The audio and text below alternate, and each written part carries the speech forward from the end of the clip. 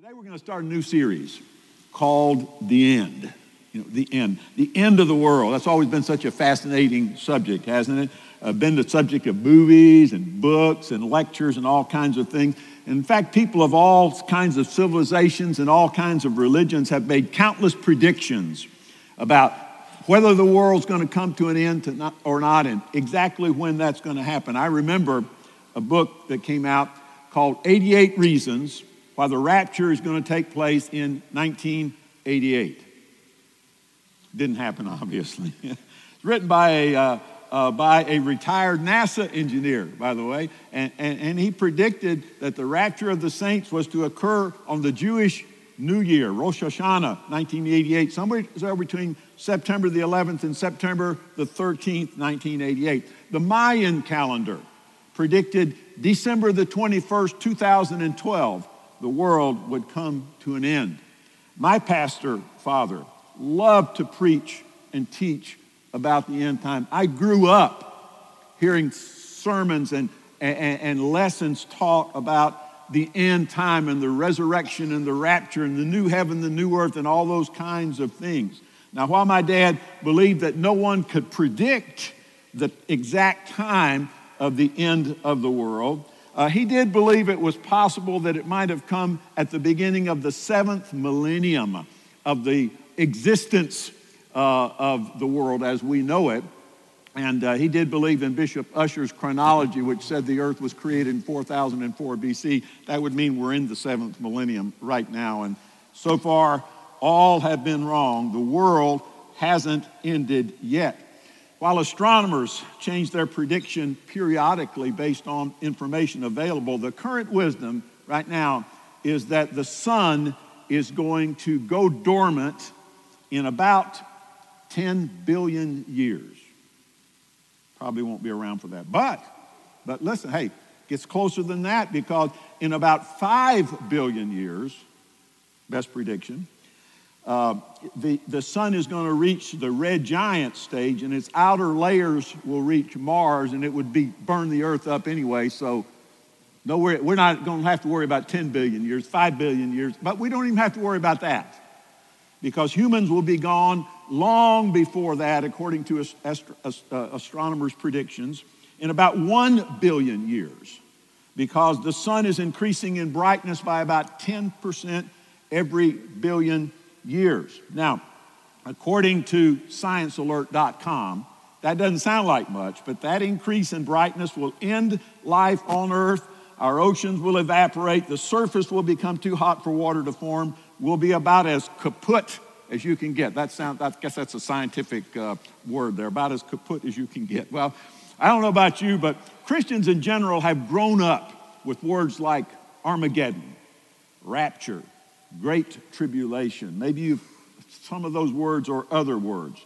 Now, I'm going to tell you this as we get started. Something that we as Christians are not supposed to do is give up, put on a white robe, go stand on top of a mountain somewhere waiting for Jesus to come back again.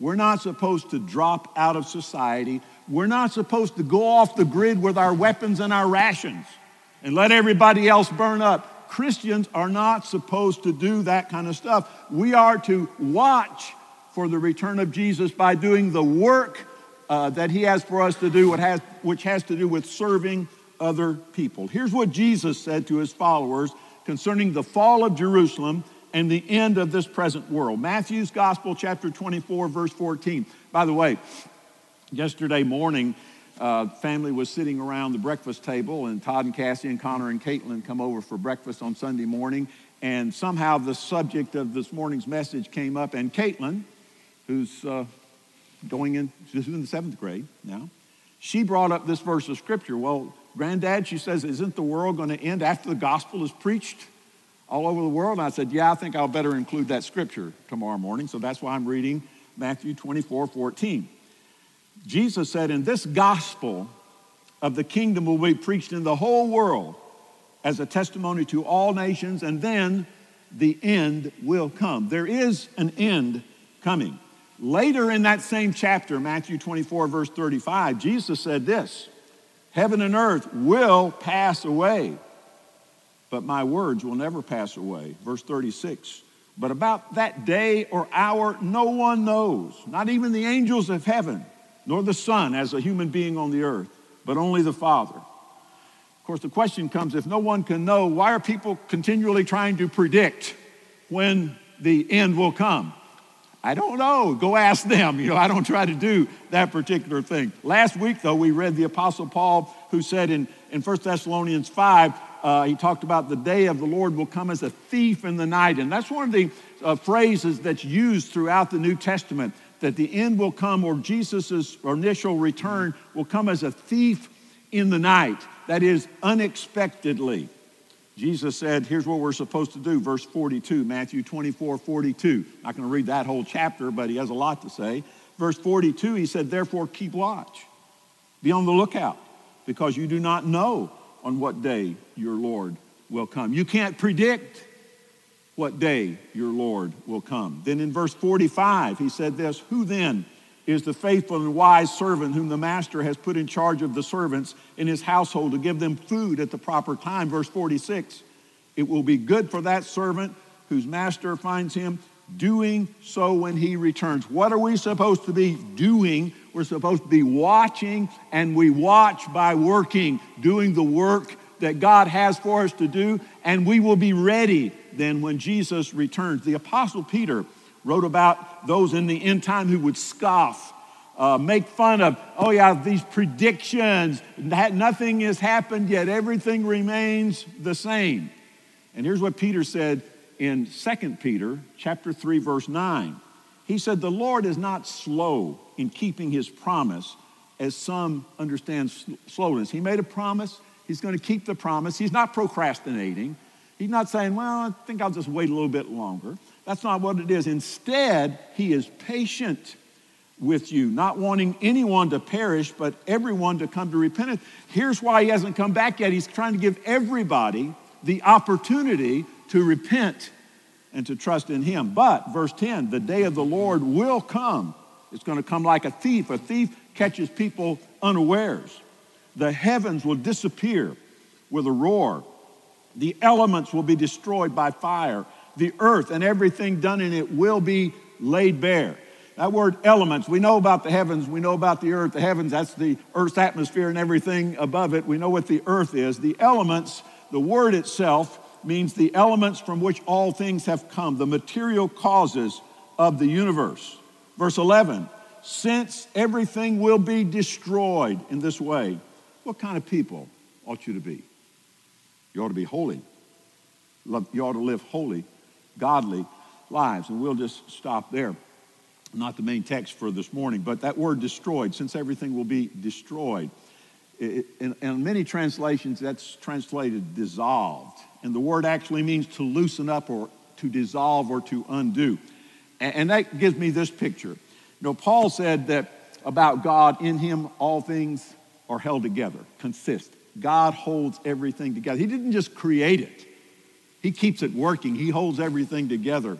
And I have this thought in my mind, wrong as everybody else's thought is or whatever, but my thought is that all God has to do, he's going to get us, we're all out of here first, of course, is just remove his hand from the universe, and every atomic bond will break. You know what happens when you break an atomic bond?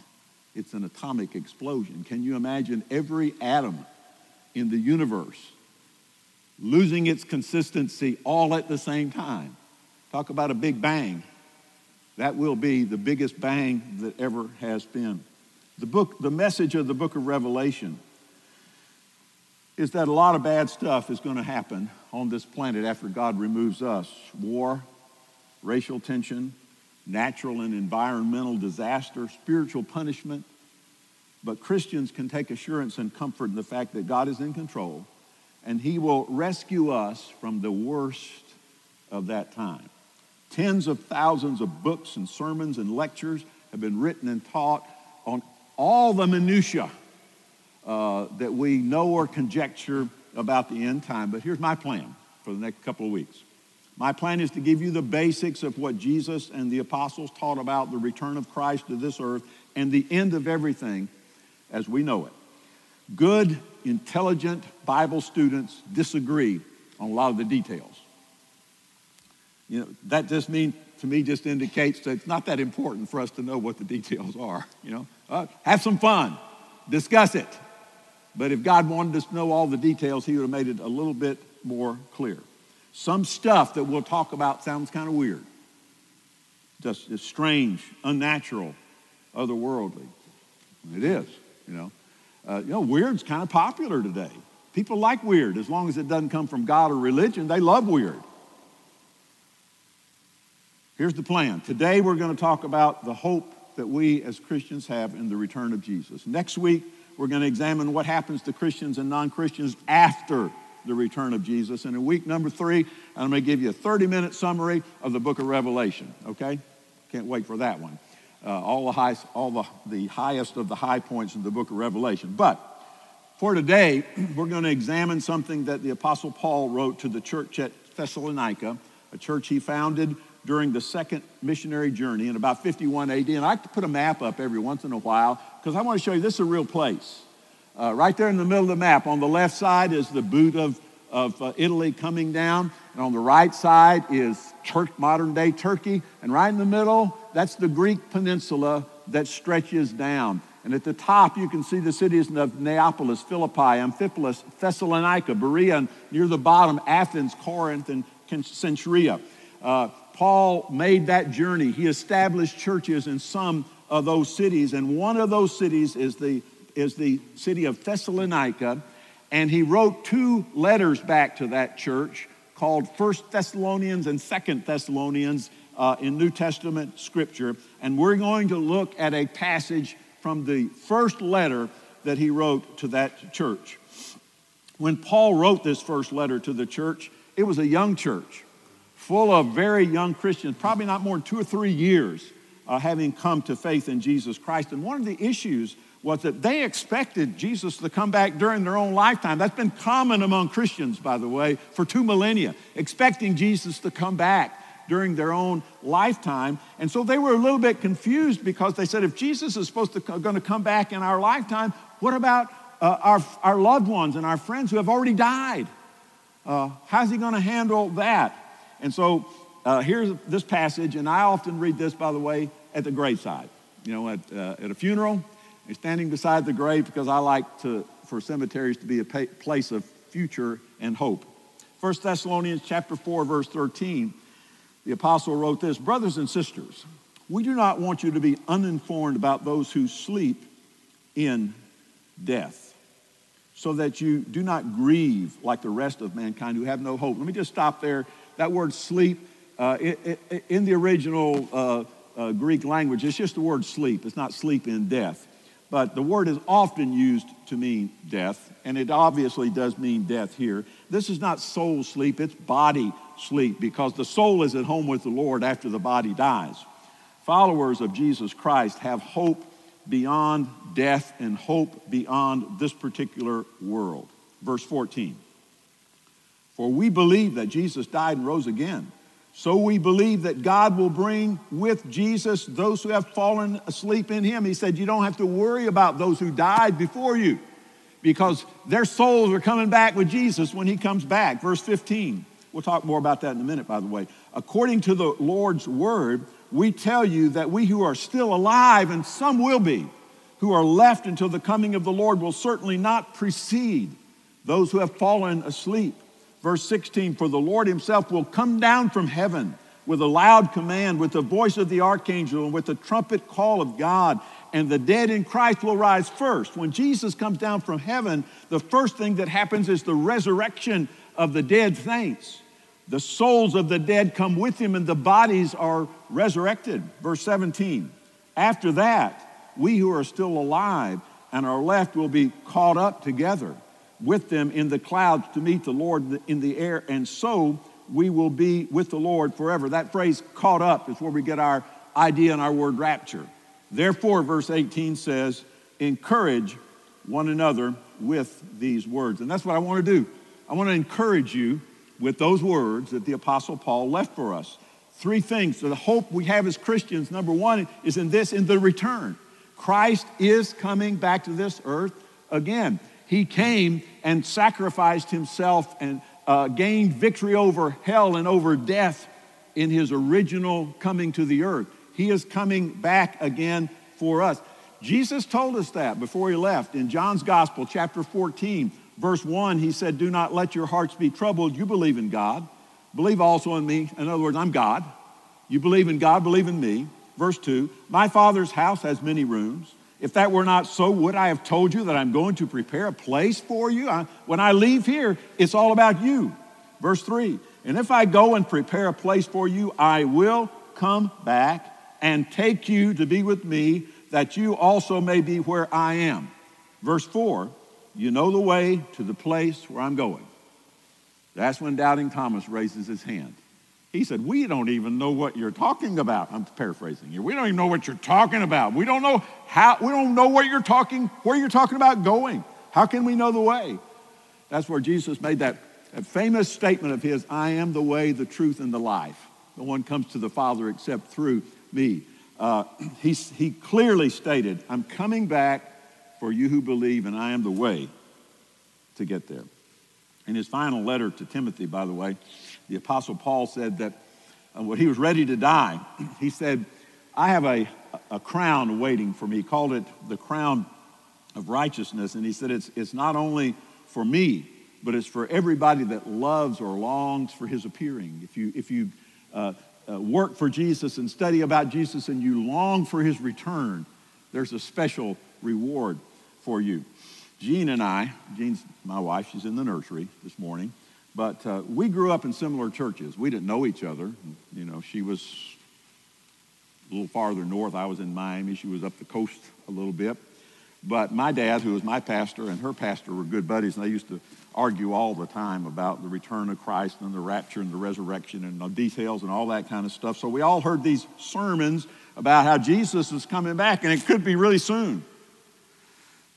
She did confide in me after our marriage that she did want Jesus to come back, but she asked him not to come back before she could get married anyway. You know, she'd like to experience that in her life. I think we're all a little that way, aren't we? That we want the Lord to come back, but I got a couple of things I'd like to do before that happens. Well, just live your life. It could happen very quickly, but just live your life and do the things that God puts there for you to do. Paul wrote, we're going to go back to our text now. Paul wrote about the resurrection in our scripture verse for today. 1 Thessalonians 4:14, he said this, Christ is coming back, and the resurrection will be the first thing that happens. For we believe that Jesus died and rose again. So we believe that God will bring with Jesus those who have fallen asleep in him. Paul is talking about Christians who have died already. When Jesus returns, he will bring the souls of the Christians who have died with him. Then he continued, verse 16, a couple verses down.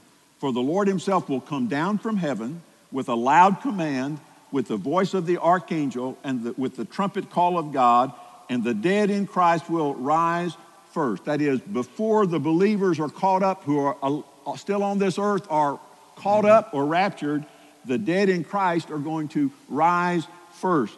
Each will receive a new and glorified body that we're not going to take time to read about. Yeah, but what about those people that got cremated? What about those people that just got vaporized, by some weapon of war or some terrible explosion? What about people who have been beaten by fish and by animals? God created everything. He can take care of that, right? Those are still those questions that people ask. God can take care of all those situations. And by the way, this might be a good time to say with regard to the return of Jesus that there seems to be two of everything. There's two of everything. Two parts in Jesus' return. What we're reading about is what we call the air part, where he just comes and catches us up and we leave for a while and things get really bad down here on this earth.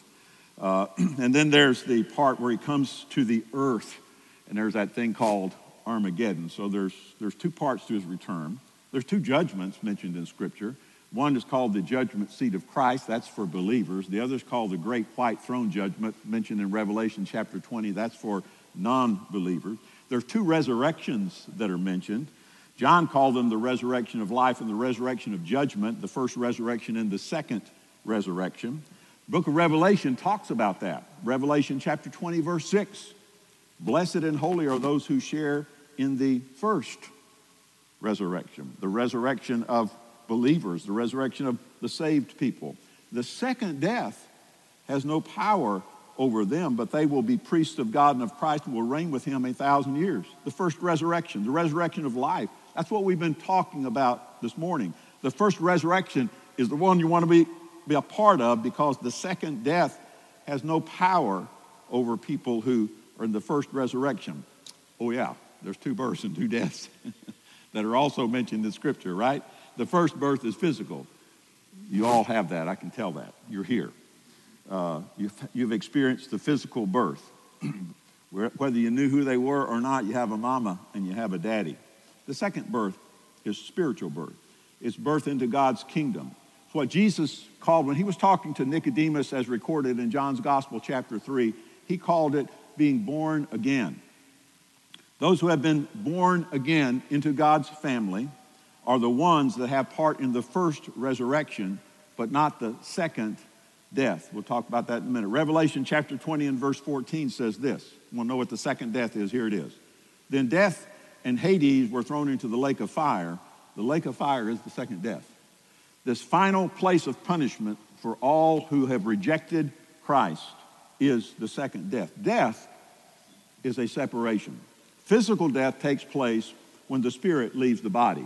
James, the half-brother of Jesus, said the body without spirit is dead. That's physical death. Spiritual death, the second death, is when a person is separated from God for eternity, this place called the sea or the lake of fire. So the hope we have as Christians is that if we're believers in Jesus Christ, he's coming back for us. And we don't have to worry about that second death at all. Here's the second thing. Not just the return, but the rapture. Christians take hope in that. Living Christians will be taken away off this planet. That's that. If you ever see stories and movies and so forth that try to be biblically based, they try to say, what's it going to be like? Boom, all of a sudden, somebody's not there that was there before. Let's read about that again. 1 Thessalonians, this is where we started, chapter 4, verse 17. After that, after this resurrection takes place, we who are still alive and are left will be caught up together with them. We're going to be raptured or taken up in the clouds to meet the Lord in the air, and so we will be with the Lord forever from that point on. The rapture, I think, technically is part of the first resurrection. We're all part of that first going. So we're part of the first resurrection over which the second death has no power. Immediately after the dead in Christ are raised from the dead and given new bodies, those Christians who are still living when Jesus comes back will be caught up together with them in the air. I can say I grew up, my dad just was convinced that it was going to take place during his lifetime. It didn't. He's been dead for 50 years, almost 50, 49 years now. The Apostle Paul described it like this, 1 Corinthians 15:51. He said, listen, I tell you a mystery. We will not all sleep. Everybody's not going to die. Some people are going to be alive when Jesus comes back. We will not all sleep, but we will all be changed. That is, we're going to live forever in a body, but it's not this body. It's something new, without sin and without pain, and an immortal body.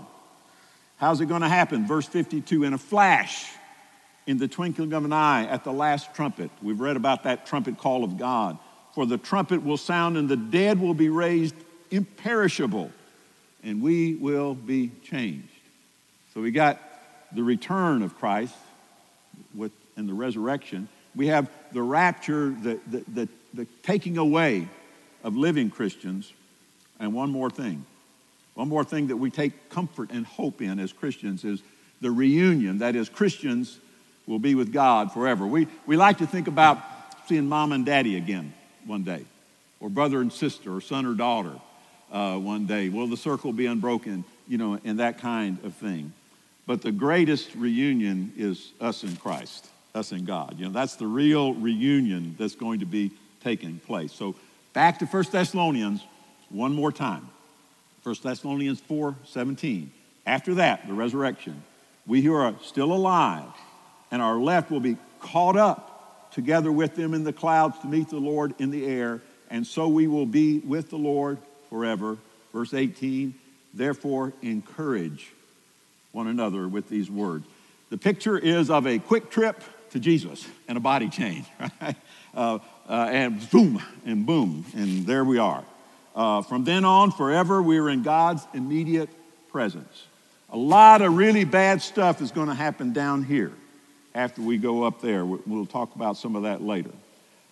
And we're going to talk a little bit more about this later, but in this place with God forever, and God's forever, there'll be no more death, no sorrow, no crying, no poverty, no sickness, no pain, no mental limitations, no hatred, no anything else of a negative nature. Most of us have it so good on this planet that we only think about heaven briefly, if at all. At a funeral, and somebody we love has left this earth, and we think about that place that they have gone. It's a place that's so much better that we can't even imagine it. By the way, there's a lot of Christians around the world today and in the past that think about heaven a lot because they have nothing on this planet. We have a lot of stuff on this planet. But this place that we call heaven in general, and we'll be more specific about it later, is better than we can possibly imagine. And if you have loved ones who are in that place, they are in the perfect place. I love living right here on this planet. I love my family. I love knowing and serving you. I love going to Fort Pickens and looking into the water at 6 o'clock on a Friday morning and a lot of other things. But the most beautiful and the best places on this earth are but a pale reflection of that place that we call heaven, the new heaven and the new earth. Not a cloud somewhere, but a firm earth that we will live on. We started reading a passage from the Apostle Paul, this letter to the church at Corinth, and about how we're not all going to die, but we're all going to be changed, get that new body. And I'm going to conclude by reading a few more verses from that passage, 1 Corinthians chapter 15, verses 52 through 58. Verse 52, for the trumpet will sound, the dead will be raised imperishable and will be changed. Verse 53, for the perishable must clothe itself with imperishable. This part of me that gets sick and breaks, has to have surgeries, gets wounded, that is going to be imperishable. It won't be breaking down anymore.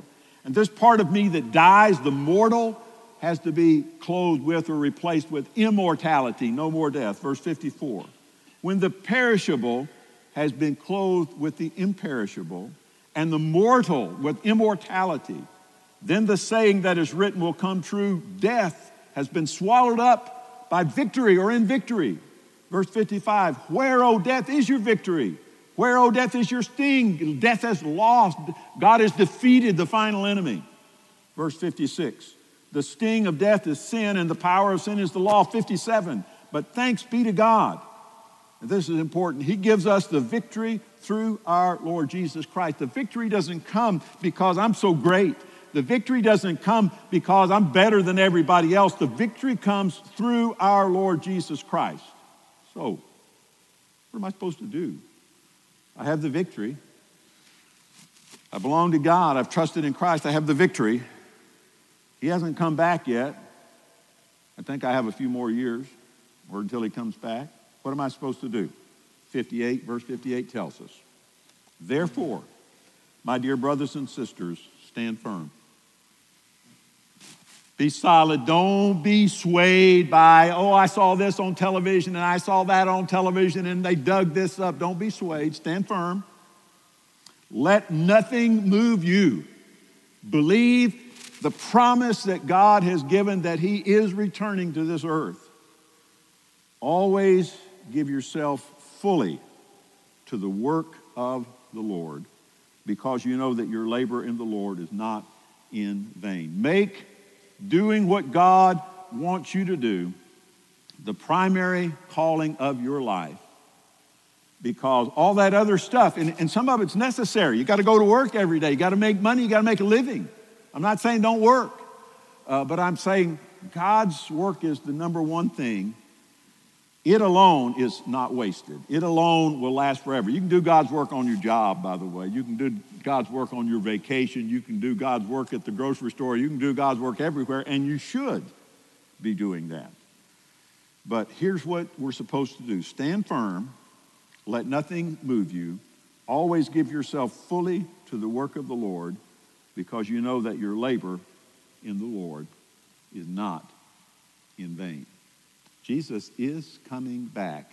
Yes, it's weird and strange sounding, but everybody knows that somewhere, maybe, some people are saying 1 billion or 10 billion years out, but everybody knows this is going to end. This is not a permanent thing here, this planet that we live on. It came into existence, it's going out of existence.